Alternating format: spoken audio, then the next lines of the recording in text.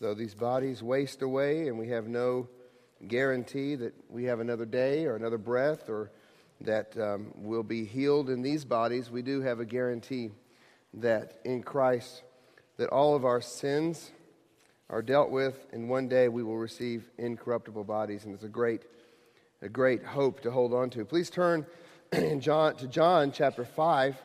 We're going to be reading verses 1 through 18 today. John chapter 5, the Gospel of John.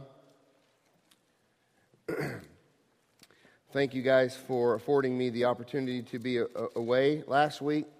I was able to go up to Arkansas for Heather's grandmother's 90th birthday, and that was a very special family event. And I'll be gone next week as well for another special family event, this time in Indiana.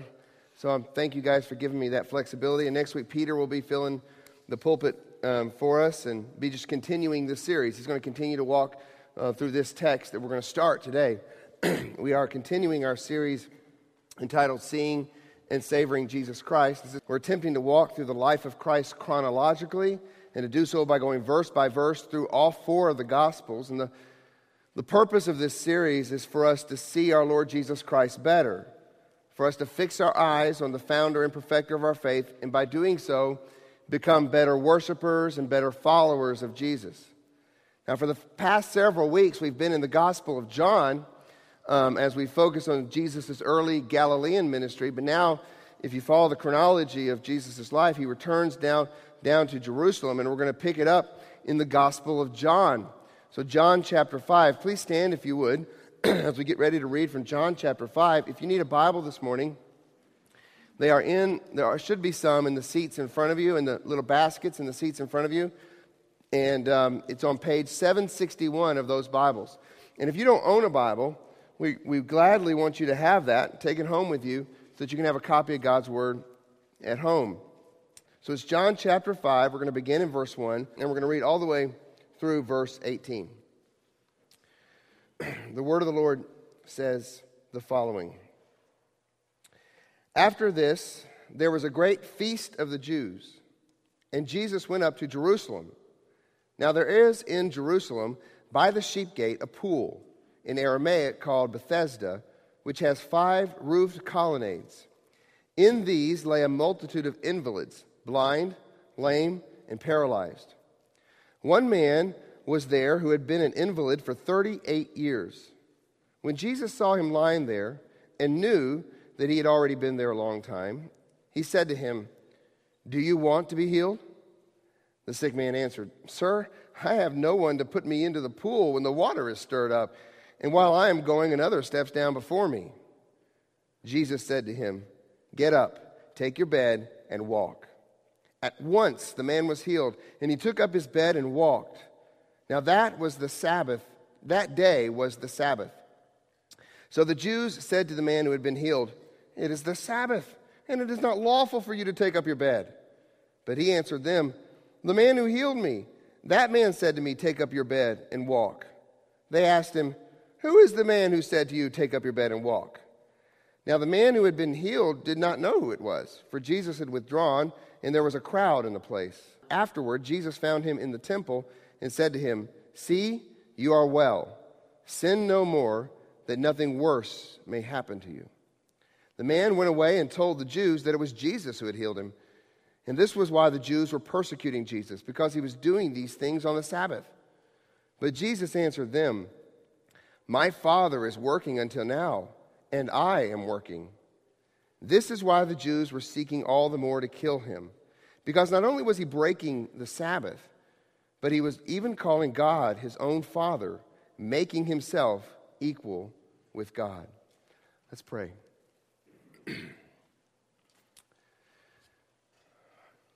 Heavenly Father, we thank you for your word. Your word is truth. It's perfect. It's incorruptible. And it has power in it. Power to give life. Your word is life. Heavenly Father, we're all sitting here this morning, and we have the ability to open up our Bibles. But we do not have the ability to open up our hearts, in our minds, in our eyes, in our ears. The Holy Spirit has to do that. So Holy Spirit, we ask that you would do that work, that you'd apply the Scriptures to us, that you'd give blind eyes the ability to see Jesus in this text the way Jesus wants to be seen. That you'd give deaf ears the ability to hear the gospel in this text. That you'd open up hearts to receive it and minds to believe it. So we thank you this morning. We pray now that you bless this time of preaching. We ask this in Jesus' name. Amen. You may be seated. I apologize, guys, for the voice again. So I'm only going to be able to talk so loud, so the sound guys may have to bump up the volume here so that you guys can hear me this morning.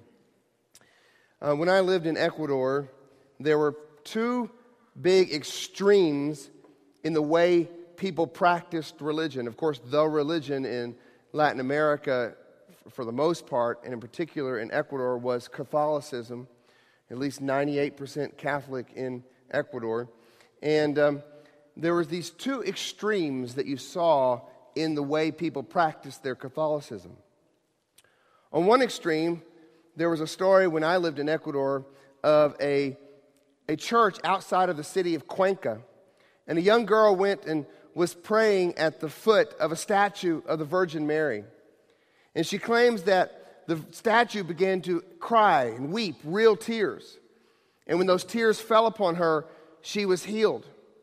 And she went out and told everyone about this statue, and immediately people began to flock to this church, not only from Cuenca and the surrounding areas, but from all over the country, and then soon from all over the continent. People were coming to this statue, and they would stand in long lines for hours after hours after hours and kneel and pray to this statue in hope that it would shed real tears and the tears would fall on them and that they'd somehow be healed.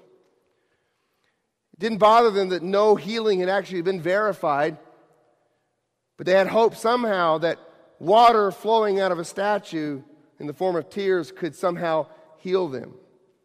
And that kind of stuff went on all the time in the Catholicism in Ecuador. On the other extreme, especially during Holy Week, people would do extreme things to try to earn favor with God. Whether it be Lent, and they would deny themselves and afflict themselves, or they'd walk on their knees. This would happen every Holy Week. People would walk on their knees up this cobblestone street and then up these long steps to the cathedral, hoping to earn something, some sort of do penance and earn something with God. So there was, on the one hand, this shallow superstition. On the other hand, this very hard and shackling legalism. So this very shallow or hollow superstition, and then shackling and hardened legalism. And the reason I bring that up this morning is that you see both of those things in today's text. You see some superstition that lots of people were believing in, hoping that somehow they could get well by the application of water. And then you get to the second half of the text, and Jesus is having to deal with these Pharisees again, these Jewish leaders who had put such a burden on the people with legalistic restrictions. And the shame was they were missing their Messiah, who was right there in their midst. The shame in Ecuador is that though those 98% of the people claim to be Christians, so many of them miss Christ. And so this morning, as we jump into today's text, we need to consider a little bit more of the context here, both the context of the Gospel of John and the chronological context of when this event happened in Jesus' ministry. First, let's talk about this Gospel of John. As you probably know, John focuses more on Jesus' Judean ministry in the southern part of Israel, whereas the synoptics focus more on Jesus' Galilean ministry. John is also structured in such a way as to highlight theological themes rather than chronology. I think my dad even mentioned that last week in his sermon. You're also probably aware that there's only 7 miracles of Jesus mentioned in the Gospel of John. 7 signs is what John calls them. There's the water being turned to wine in chapter 2. There's the healing of the royal official's son in Capernaum in chapter 4. There's this one today at the pool of Bethesda. There's the feeding of the 5,000 in chapter 6. There's walking on water also in chapter 6. There's the healing of the man born blind in chapter 9. And then finally there's the resurrection of Lazarus in chapter 11. Now, if you know the Gospel of John, you know that this number 7 is significant because there is a theme in the Gospel of John, a theme of new creation. And so the 7 miracles, therefore, correspond to 7 days of creation. The last miracle being the resurrection of Lazarus most fully displays the work of new creation that Jesus came to bring about. The new creation work of Jesus is evident from the very beginning of the Gospel of John because John 1:1 echoes what book of the Bible? It echoes Genesis 1:1. In the beginning was the Word, is what John tells us. Then in the very first 4 chapters of the Gospel of John, we have Jesus declaring or making things new. We have new wine in chapter 2. We have Jesus declaring that he's the new temple in chapter 2 as well. We have new birth mentioned in chapter 3. We have Jesus inferring that he is the new mountain on which to worship in chapter 4. And then we have him talking about a new type of worship in chapter 4.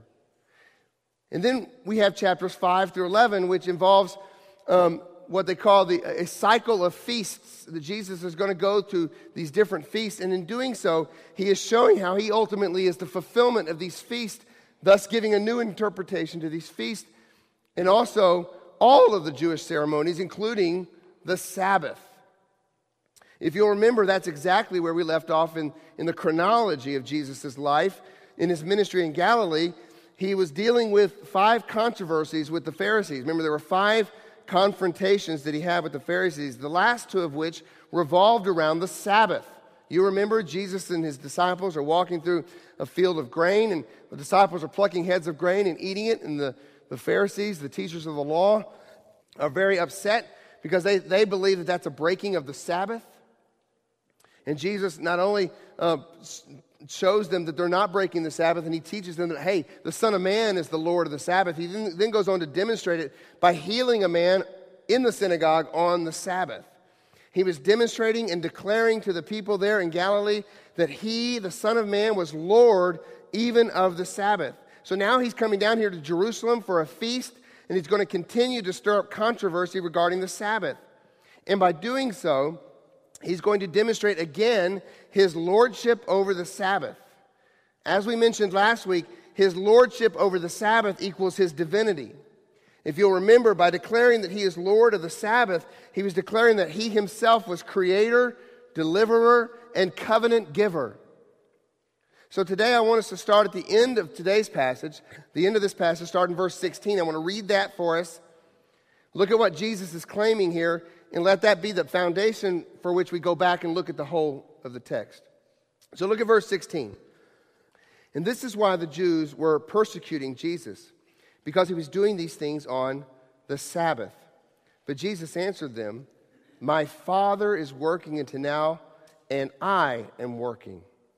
This was why they were seeking all the more to kill him, because not only was he breaking the Sabbath, but he was even calling God his own Father, making himself equal with God. He was indeed, in this text, making himself equal with God. We need to understand that if we are to understand this miracle that he does for the man at the pool of Bethesda, we need to understand this foundation, that he is making himself equal with God. Jesus chose to heal this man on the Sabbath. As we read, the man's been an invalid for 38 years. He could have waited another day. But he makes a decision to heal this man on the Sabbath for a reason. He's stirring up controversy that will allow him to declare that, like his Father, he does not stop working on the Sabbath. I believe that's the reason Jesus performs this miracle in the story. It's to undergird and to demonstrate the very truth that he, as co-equal with God, has the divine rights that God has, and he is working as the Father is working. For God the Father is his Father, and he as the Son is co-equal with God.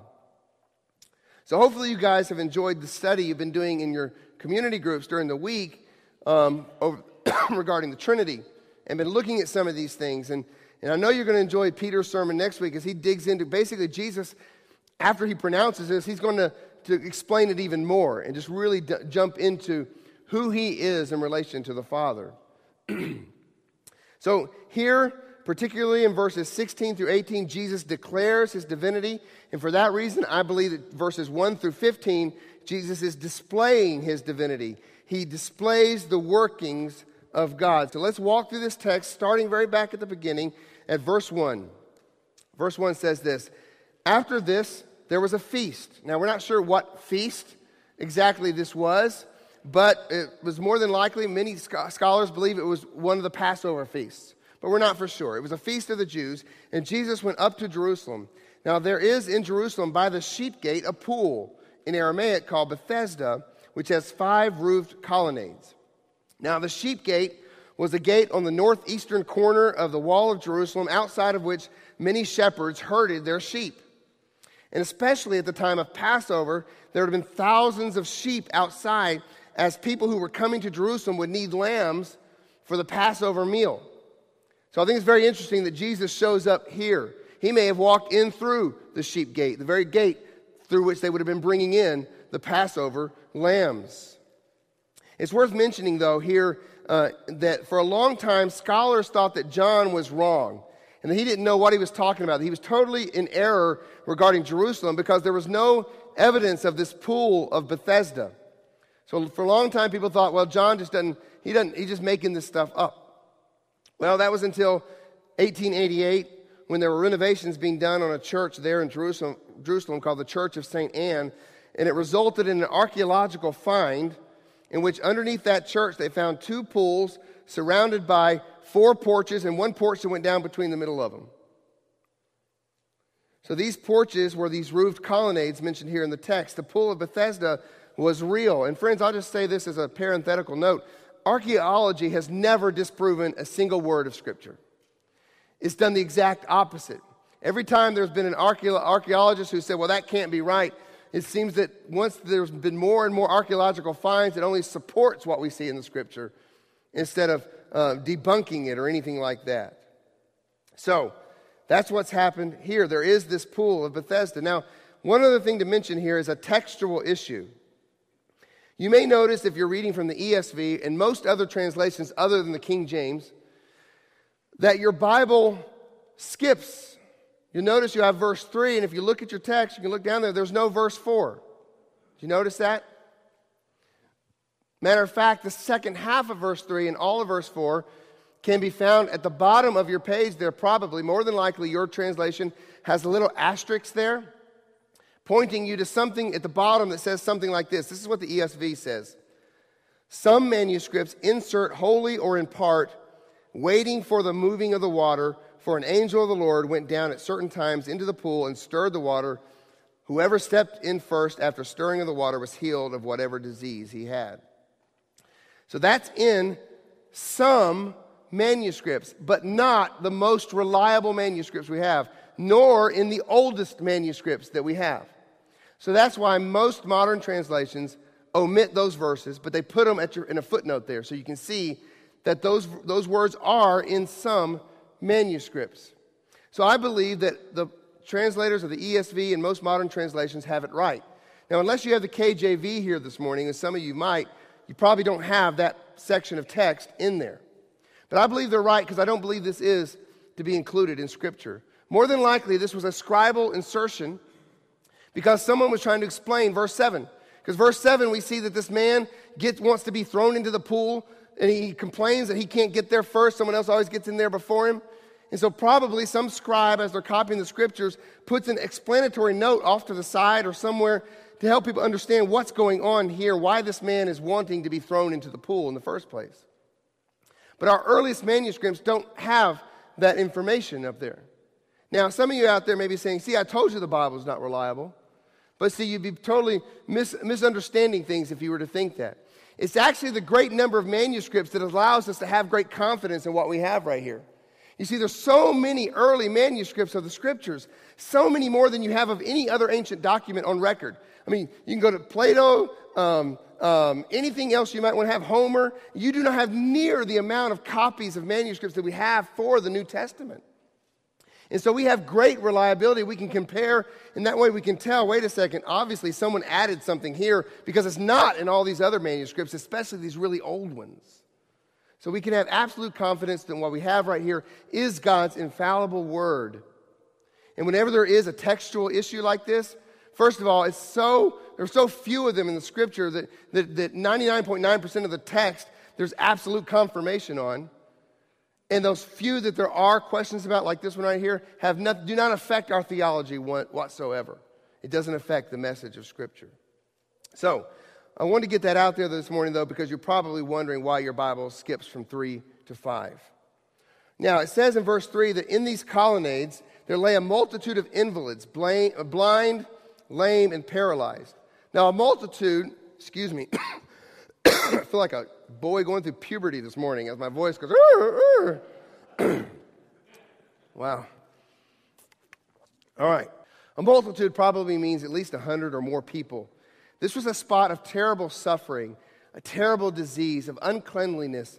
Imagine the smell of hundreds of people who can't even clean themselves or go to the bathroom by themselves. It was undoubtedly a very dirty and disgusting place. No self-respecting Jew, no upstanding person in Jewish society, certainly no rabbi or anyone who wanted to be ceremonially clean would go there intentionally. Yet, this is where Jesus shows up. In the midst of the filth, in the midst of the hurting, in the midst of the desperation, this is how Jesus works. This is how the Father works. God comes to those who are desperate and diseased by sin and suffering. And we see here that Jesus singles in on one man. He focuses his attention in on one man. Verse 5. One man was there who had been an invalid for 38 years. When Jesus saw him lying there and knew that he'd already been there a long time, he said to him, "Do you want to be healed? Do you want to be healed?" So the first thing I want us to see this morning in your next point in your notes, as we're looking here at Jesus, how his actions demonstrate the works of God, how he demonstrates his divinity, the first thing I want us to see is that he displays the divine right to grant undeserved mercy to whomever he wills. He reserves the divine right to show undeserved mercy to whomever he wills. There is a multitude of people here, but he zeroes in on one man. Now, Jesus didn't haphazardly just happen upon the first person he saw, but instead he chose this man for healing. The Greek makes an emphasis here in verse 6 when it says Jesus saw him. He focused in on this one man, zeroed in on him. Now, we know that Jesus could have healed everyone there. He could have simply pronounced a healing, and hundreds of people could have gotten up and just walked away immediately. Walked into this town for the glory of God. Blind people seeing, lame people walking, limbs restored, Christ exalted and shown to be God. Well, that's how we would write the story. But God in his providence does not do things the way we would. One of the things we struggle with, I think if you're honest with yourself, and that we must learn to submit to as believers, is that God's sovereign will is a secret. We say God healed them all. We say God saved them all. And God does as he sees fit for his good and perfect purposes. Purposes we can't look into, mysteries we can't fathom. But it's in the midst of those struggles to understand why God chooses to act as he does that we are called to submit and to believe in how God works. For my thoughts are not your thoughts, neither are my ways your ways, declares the Lord. For as the heavens are higher than the earth, so are my ways higher than your ways, and my thoughts than your thoughts. That's how the Father works. The Father is always working, and the Son is always working in ways that we cannot understand. And it is within his sovereign prerogative to choose to act when and how he so desires. So here Jesus displays the divine right to grant undeserved mercy to whomever he wills. Undeserved mercy. Now we are saddened by the scene here. Lame, crippled, sick, diseased, dying people all around that pool. Our compassion is stirred up when we see such scenes. How much more was Christ's compassion stirred? How much more was Christ saddened by this scene? Well, you see, Christ's sadness goes deeper than our sadness. He's able to get to the heart of what truly grieves God, namely sin and the sinful condition of man. The sinful condition of man was on full display at that pool, not only physically, as ravaged bodies lay strewn around, evidence of the curse, but spiritually. There by the pool were men and women who had crippled hearts, hearts unable to heal themselves, crippled due to indwelling sin, sin committed, sin inherited. There was not a deserving person at that pool. So we think Jesus is unjust to walk up and choose one. But the fact of the matter is there's not a single deserving person sitting around that pool. There's not a single man or woman who could look at Jesus and honestly say, I deserve to be healed. And there's not a single human soul in the whole of history that can claim that they deserve physical healing and much less spiritual healing. For all have sinned and fallen short, woefully short of the glory of God. And the wages of our sin, what we are due, is simply death. So any health we have now is simply grace. Undeserved mercy. And that's what I was talking about when I prayed earlier. As I sit here and complain to the Lord, God, why have you taken my voice for 4 weeks? The fact that I'm breathing is more than I deserve.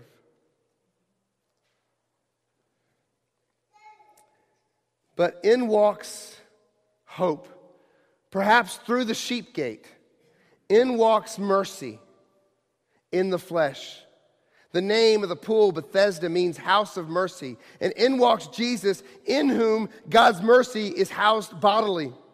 And here he is doing the works of God as he walks into the place of death, as he walks into this place of affliction, as he walks into this place of hell to show undeserved mercy. And he is in lockstep with his Father's will, empowered by the Holy Spirit's power, and he chooses to be gracious to whom he will be gracious, and to show mercy on whom he wills to show mercy, because he's working just like his Father works. So Jesus looks at the man and asks, do you want to be healed? Now at first glance, this may seem like a silly question to us, right? It's like, as a parent, your kid bangs his head and walks in. He's got blood coming down the side of his face. You said, did you hurt yourself? Duh. All right? So you may think this is a silly question. Jesus asked him, do you want to be healed? But Jesus doesn't ask silly questions. The question is meant to cause this man to examine his own heart. First of all, we know that there are many people in the world who don't want to be healed. There are some who are happy being the victim. There are some who, no matter how much you try to help them, continue to play the part of the victim and won't get out of that spot. Do you really want to be healed? There are many of you ask that question in a spiritual way. Do you want to be healed spiritually through Christ? They don't want it. They're happy in the affliction of their sin. We don't know exactly what this guy was thinking, but he doesn't answer, yes, can you help me? Instead, I think his answer reveals a lot. The sick man answered, verse 7, sir, I have no one to put me in. Literally, this means to throw me in. No one to put me into the pool when the water is stirred up. And while I am going, another steps down before me. Now, we can praise God for that scribal insertion because it helps us understand this a little bit more. But notice he doesn't answer Jesus' question. Jesus said, do you want to be healed? And he doesn't answer the question. Instead, he gives what? An excuse and an explanation for his condition. He's a victim in his own mind. It's not my fault. It's not my fault. We begin to see that there is nothing redeeming about this man in the story. As we begin to look at this guy, there is nothing special about this guy. You read the commentators, and I think it was D.A. Carson who may have said this is the most unlovely person Jesus ever healed. There's nothing redeeming about this man in the story. Of all the men to pick, of all the people, men, women, children perhaps, at that pool, Jesus goes up and picks this guy. His answer reveals a man who may or may not really want to be healed and who justifies himself by saying there's no one to help him out. Now, you may think I'm being too hard on the guy. except that his actions in the rest of the story today continue to show that he wasn't a real pleasant guy. First of all, there's no faith whatsoever expressed by this guy when Jesus heals him. This is one of the few healings where it doesn't involve the person expressing faith. Matter of fact, I believe this guy's healing was only physical. I don't believe he was healed spiritually. So he shows no faith at all. And then when Jesus heals him in verse 8, we see no evidence whatsoever this man has any sort of gratitude toward Jesus. Now, the text does say that Jesus withdrew into the crowd, which literally means he melted into the crowd. So we'll give this guy the benefit of the doubt. But his ingratitude comes out later. In verse 13, when the Jewish leaders confront him and asked who it was that healed him, it's like this guy, he just got up and walked away after he was healed, and he has no idea who healed him. They ask him they didn't ask who healed him, they asked who told you to pick up your mat. And it's like he's going, that's a good question. I have no idea. And then Jesus finds him in the temple in verse 14, and again we see no evidence of gratitude. No evidence of gratitude. And then when Jesus tells him to stop sinning so that nothing worse would happen, he doesn't respond to Jesus with any words of repentance, any acknowledgement that the ultimate issue in his life wasn't health but holiness. But what does he do? He commits the sin of Judas by going and writing out Jesus. He runs to these guys he knew they were looking for the person that did this. And what does he do? He wants to get out from under the accusation that was made against him for breaking the Sabbath. And he says, look, there's the guy that did it. There's the guy that made me well. There's the guy that told me to take up my mat and walk. It's not my fault. It's not my fault. I'm the victim here. It's not my fault. How many people are walking around this world today in desperate need of the healing touch of our Savior to be made right with God? And what's standing in the way is them repenting of their own sin. It's not my fault. I had an abusive father. I grew up in an environment where no one shared the gospel with me. It's not my fault. All the chips have been stacked against me. It's not my fault. You see, Jesus heals people spiritually who fall on their face and say, yes, Jesus, woe am I. I am a man of unclean lips. I am a sinner. And I desperately need your healing touch. I need you to save me and make me right with God. But that's not what this man was doing. Like I said, there's nothing really redeeming about this guy. And you may be thinking, well, why did Jesus pick him? Maybe he just picked the wrong guy. Well, verse 6 says when Jesus saw him lying there and knew that he'd already been there a long time. When John uses that language of Jesus knowing, he's talking about divine knowledge. Just like we saw in chapter 1, verse 48 with Nathanael. Just like we saw in chapter 2, verse 25 with those who believed in Jesus but didn't have true faith. Just like we saw with the woman at the well in John chapter 4. Jesus peers into the heart and soul of this man, and he knew what he was like. He's doing the works of his Father, and he sees into the heart of this man, and he still chose to show mercy to him. But that's how God works. That's what makes God's mercy God's mercy. It's undeserved and unconditional. Jesus didn't go pick the most deserving disabled person at that pool. He, by his own divine and sovereign will, chose this jerk. And he chose this jerk. And he chose all you jerks out there. He did. There's not a single deserving person at that pool or in this room.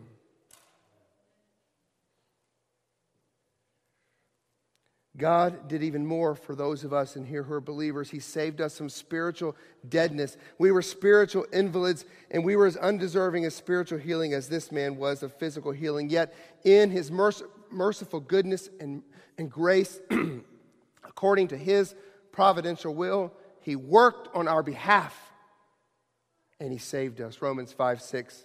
For while we were still weak, at the right time Christ died for the ungodly.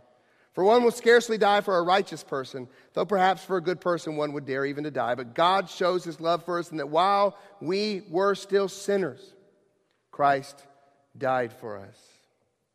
So Jesus is demonstrating the works of God in ways that we cannot fathom or explain, in ways we do not deserve or earn, undeserved mercy on whomever he wills. But he also demonstrates the works of God by pouring out that undeserved mercy, but also by displaying unlimited power. And that's the next point.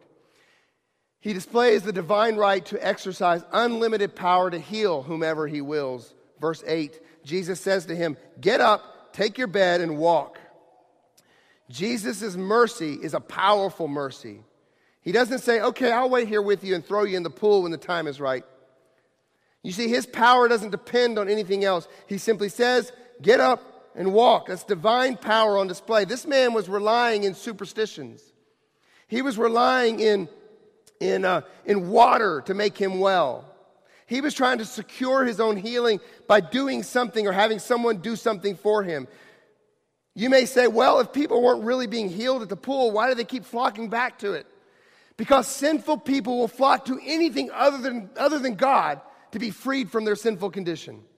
Let me say that again because my voice didn't let it all get out.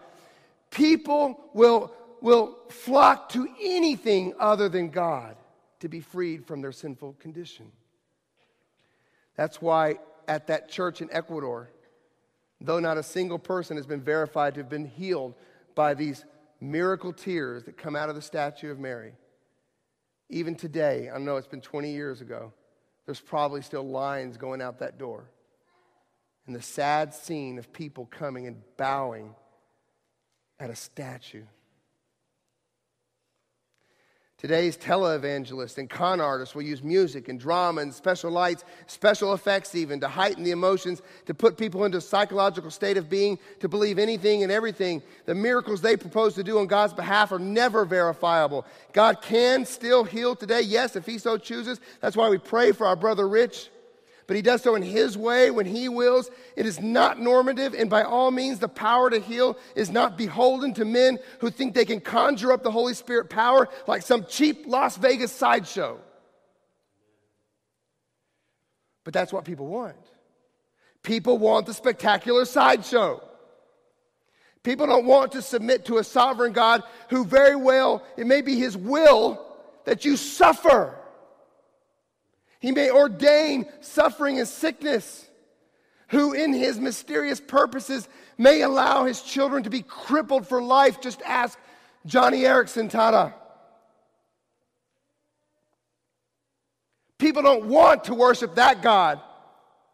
I want to worship the God that makes my hair stand up on the back of my neck, makes me feel tingly, makes me get knocked over in some sort of spectacular state so I can get something from him.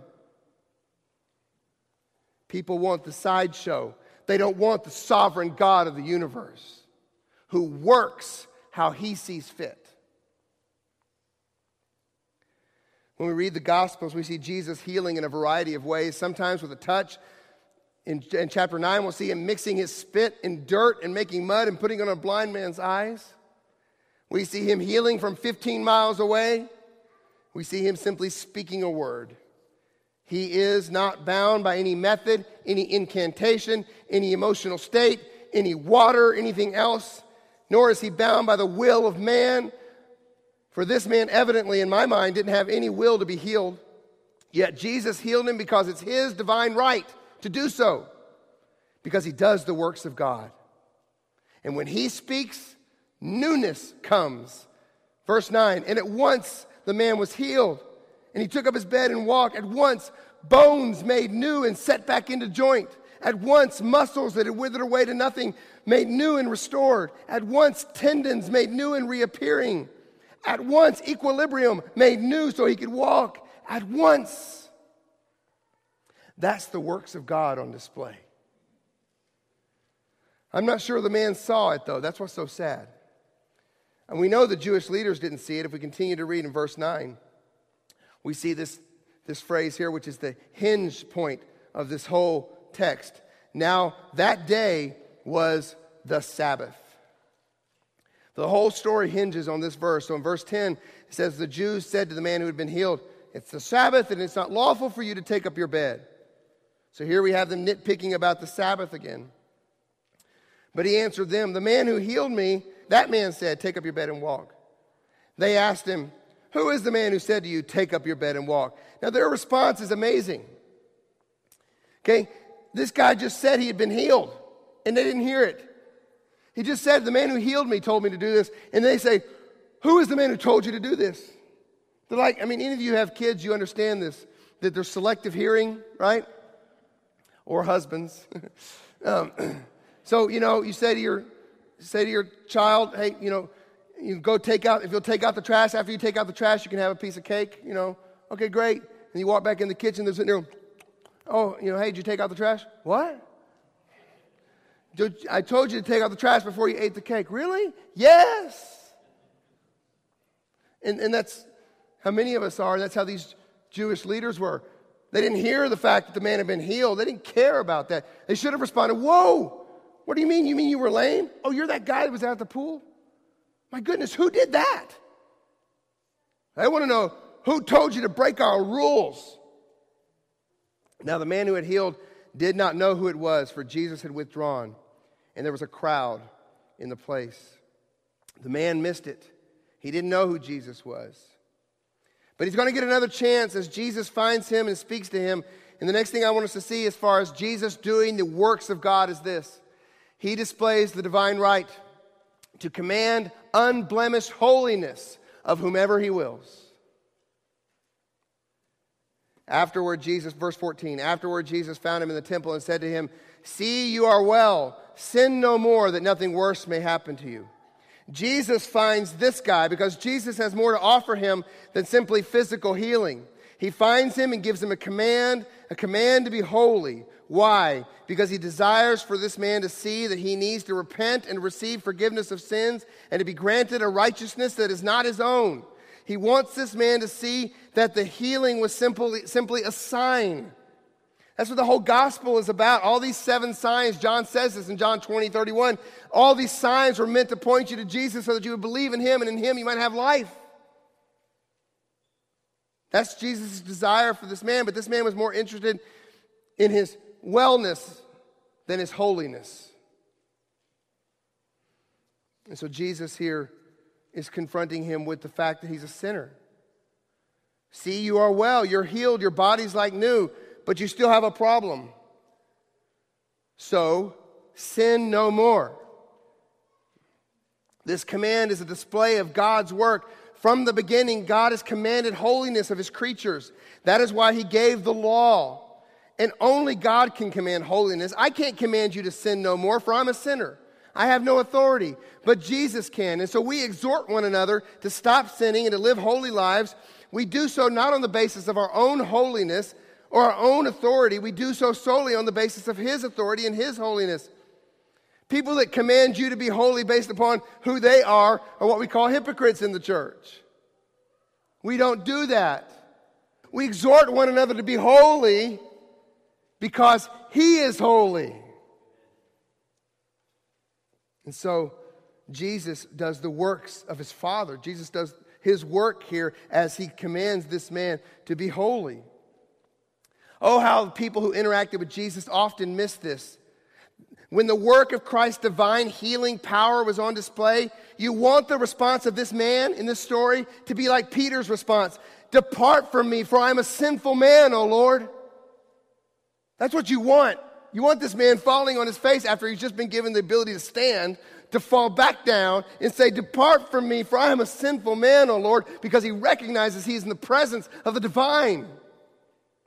But he simply got up and walked away. And when Jesus goes out of his way to find this man and to tell him to stop sinning, he should have reacted like the tax collector in Jesus' parable, beat his breast and said, God, be merciful to me, a sinner. But he doesn't. He's like the rich young ruler. He cannot see his own sin. He cannot see his need for radical repentance. He cannot see his need to be radically forgiven. He cannot see his need for radical righteousness that's not his own. He cannot see that. And he cannot see that something much worse was coming for those who didn't believe. See, you are well, sin no more, that nothing worse may happen to you. Now, some people believe this text implies that the man's sinful condition or his physical condition here was a result of some previous sin. That might be the case, but as we stated before, we got to be real careful to not always correlate a specific physical ailment with a specific sin. Now, in a general way, all sickness is related to sin in the sense that we are sick because we live in a fallen world due to the sinful condition of man. And we also do know that the scriptures do teach that sometimes there are specific physical ailments that are tied to specific sins. But we don't know if that's the case here. It might be. And we know that that's not always the case, because we'll get to John chapter 9, and you'll see a man who was born blind, and Jesus tells the disciples it's not because this man sinned or his parents sinned that he's born blind, but so that God might be glorified. So we don't know the situation with this man. But Jesus here is concerned with something worse than being a paralytic for 38 years. Something worse that will happen to this man if he's not made holy and not just whole. Think about that. I think if you're honest, those in here who have had parents or relatives who have become disabled, and you see the situation they're in, maybe an elderly parent, grandparent, where they are totally disabled and they're totally dependent upon someone else to feed them, to take care of their bodily functions. I think that we all, if we're honest, we fear that day. I do not want to be in that situation. We're scared of that. And here this man was for 38 years in that condition. 38 years. So as horrible as that is, as we can get it in our mind and think how terrible that would be, Jesus says something much worse is going to happen to him if he doesn't repent. Something much worse than being disabled for 38 years. Friends, hell is much worse than being disabled for 38 years. Worse than sitting at a pool waiting in vain to rid yourself of a temporal physical suffering is sitting in the lake of fire knowing you will never rid yourself of eternal spiritual and physical torment. And instead of hearing Jesus' call to holiness and heeding it, he goes and immediately sins. He sells Jesus out, as we've already pointed out. The man went away and told the Jews that it was Jesus who had healed him. And that is why the Jews were persecuting Jesus, because he was doing these things on the Sabbath. But as I said at the very beginning, Jesus knew all these things would happen. He had intentionally healed on the Sabbath. He had created this controversy so that he could answer these Jewish leaders. So Jesus answers them in verse 17. My Father is working until now, and I am working. Jesus, throughout this story, has been demonstrating the works of God, and now he declares that he is co-equal to God and thus doing the works of God. All the Jews there knew what Jesus was talking about. The rabbis had this had been discussed many times in rabbinical circles, that yes, God did rest on the seventh day from his work of creation, but he couldn't rest from his work of providence. He still had to hold the universe together. He couldn't cease to work because he was God. So Jesus is saying, you don't hold the Father to your limited understanding of the Sabbath, for he indeed is working, and you can't hold me to it either. For I and my Father are one. He says, my Father, not our Father, thereby signaling that he has a special relationship with the Father, unlike anyone else. And notice he doesn't say, my Father is working until now, so I am working. Although Jesus does imitate his Father as the perfect Son, he is not working solely in an effort to copy his Father. He is working with his Father. In perfect unison, he is working because he is co-equal to the Father. The Father works and I work because we are one. He is indeed, as the Jews claim, making himself equal with God. I find it quite funny that many scholars today, liberal scholars, will try to go to passages of John and say, well, Jesus didn't really mean that. They try to dismiss Jesus' own claims of deity. But if they're going to dismiss Jesus' claims to deity, they've got to dismiss the Jewish reaction to it, because the Jews didn't think he misunderstood himself. The Jews understood it. He's claiming to be God. And this is why, verse 18, the Jews were seeking all the more to kill him. Because not only was he breaking the Sabbath, but he was even calling God his own Father, making himself equal with God. They didn't miss it. They didn't miss what he was claiming. They knew exactly what he was claiming, and they hated him for it. Friend, do you understand what Jesus is claiming this morning? Do you understand what he has shown? Do you see it? He has displayed his divinity in this text. He's displayed that he is doing the works of God. He has declared it, and he demands holiness. So friend, repent from your sins and come to the only one who can heal you of your infirmities, the only one who can give you mercy, mercy you do not deserve. Oh friend, if you see Jesus this morning for who he is, then I beg you to come to him. Just a little later in John chapter 6, Jesus would say this, all that the Father gives me will come to me, and whoever comes to me I will never cast out. For I have come down from heaven not to do my own will, but the will of him who sent me. And this is the will of him who sent me, that I should lose nothing of all that he has given me, but raise it up on the last day. For this is the will of my Father, that everyone who looks on the Son and believes in him should have eternal life. And I will raise him up on the last day. Whoever comes to him, he will never cast out. Come to him this morning. Believe in him. He is God, the second person of the Godhead, the Trinity, co-equal with the Father, and he is working. His divine work is continuing. His work keeps unbelievers breathing. How many people walk around this globe today breathing their next breath and are as ungrateful as the man in this story and don't even see Jesus? I don't know. I don't know why I'm alive. And believers, this morning, he's still working on your behalf as well. Hebrews 7:25. Consequently, he is able to save to the uttermost those who draw near to God through him, since he always lives to make intercession for them. Praise God that Jesus is still working.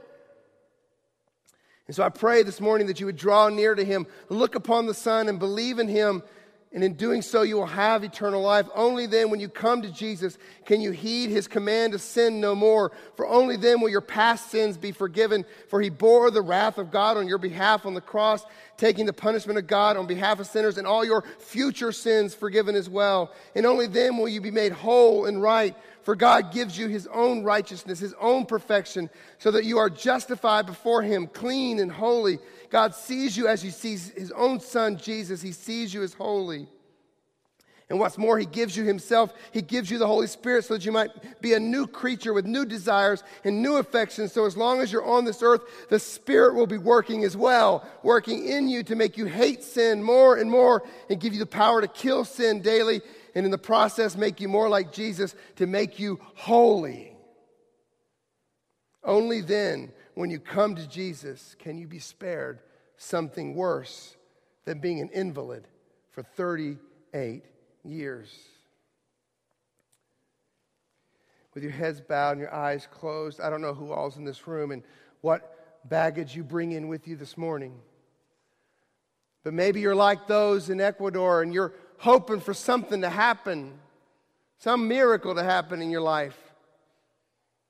Waiting for God to send a spectacular rainbow to confirm something for you instead of just trusting in his providential will. Or maybe you're like those that get on their knees and walk up the steps to the church and you're trying to earn your way to God this morning. The gospel shoots both those things down.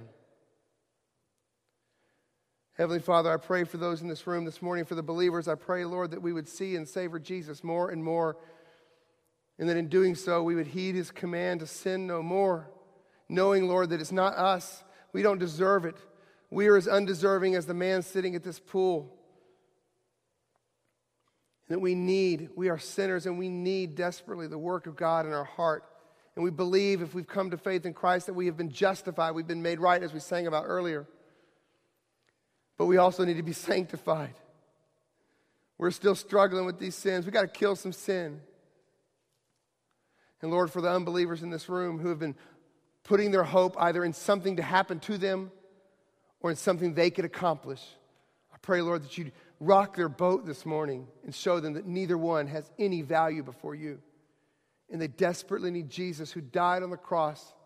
And they'll put their faith in him, only in him alone, and his work on the cross. And his work on the cross, your work, God the Father, his work that he did, will be applied to them. Sins forgiven. And they will be made righteous and holy before you. And they'll be given the Holy Spirit. And the Holy Spirit's work, your work, Father, the Spirit's work, will continue to be done in their heart as they're made more like Jesus day by day. So Lord, I pray that for those here in this room. Thank you, Lord, for your word. And pray now, Lord, that you be honored in this time of response. We pray in Jesus' name. Amen.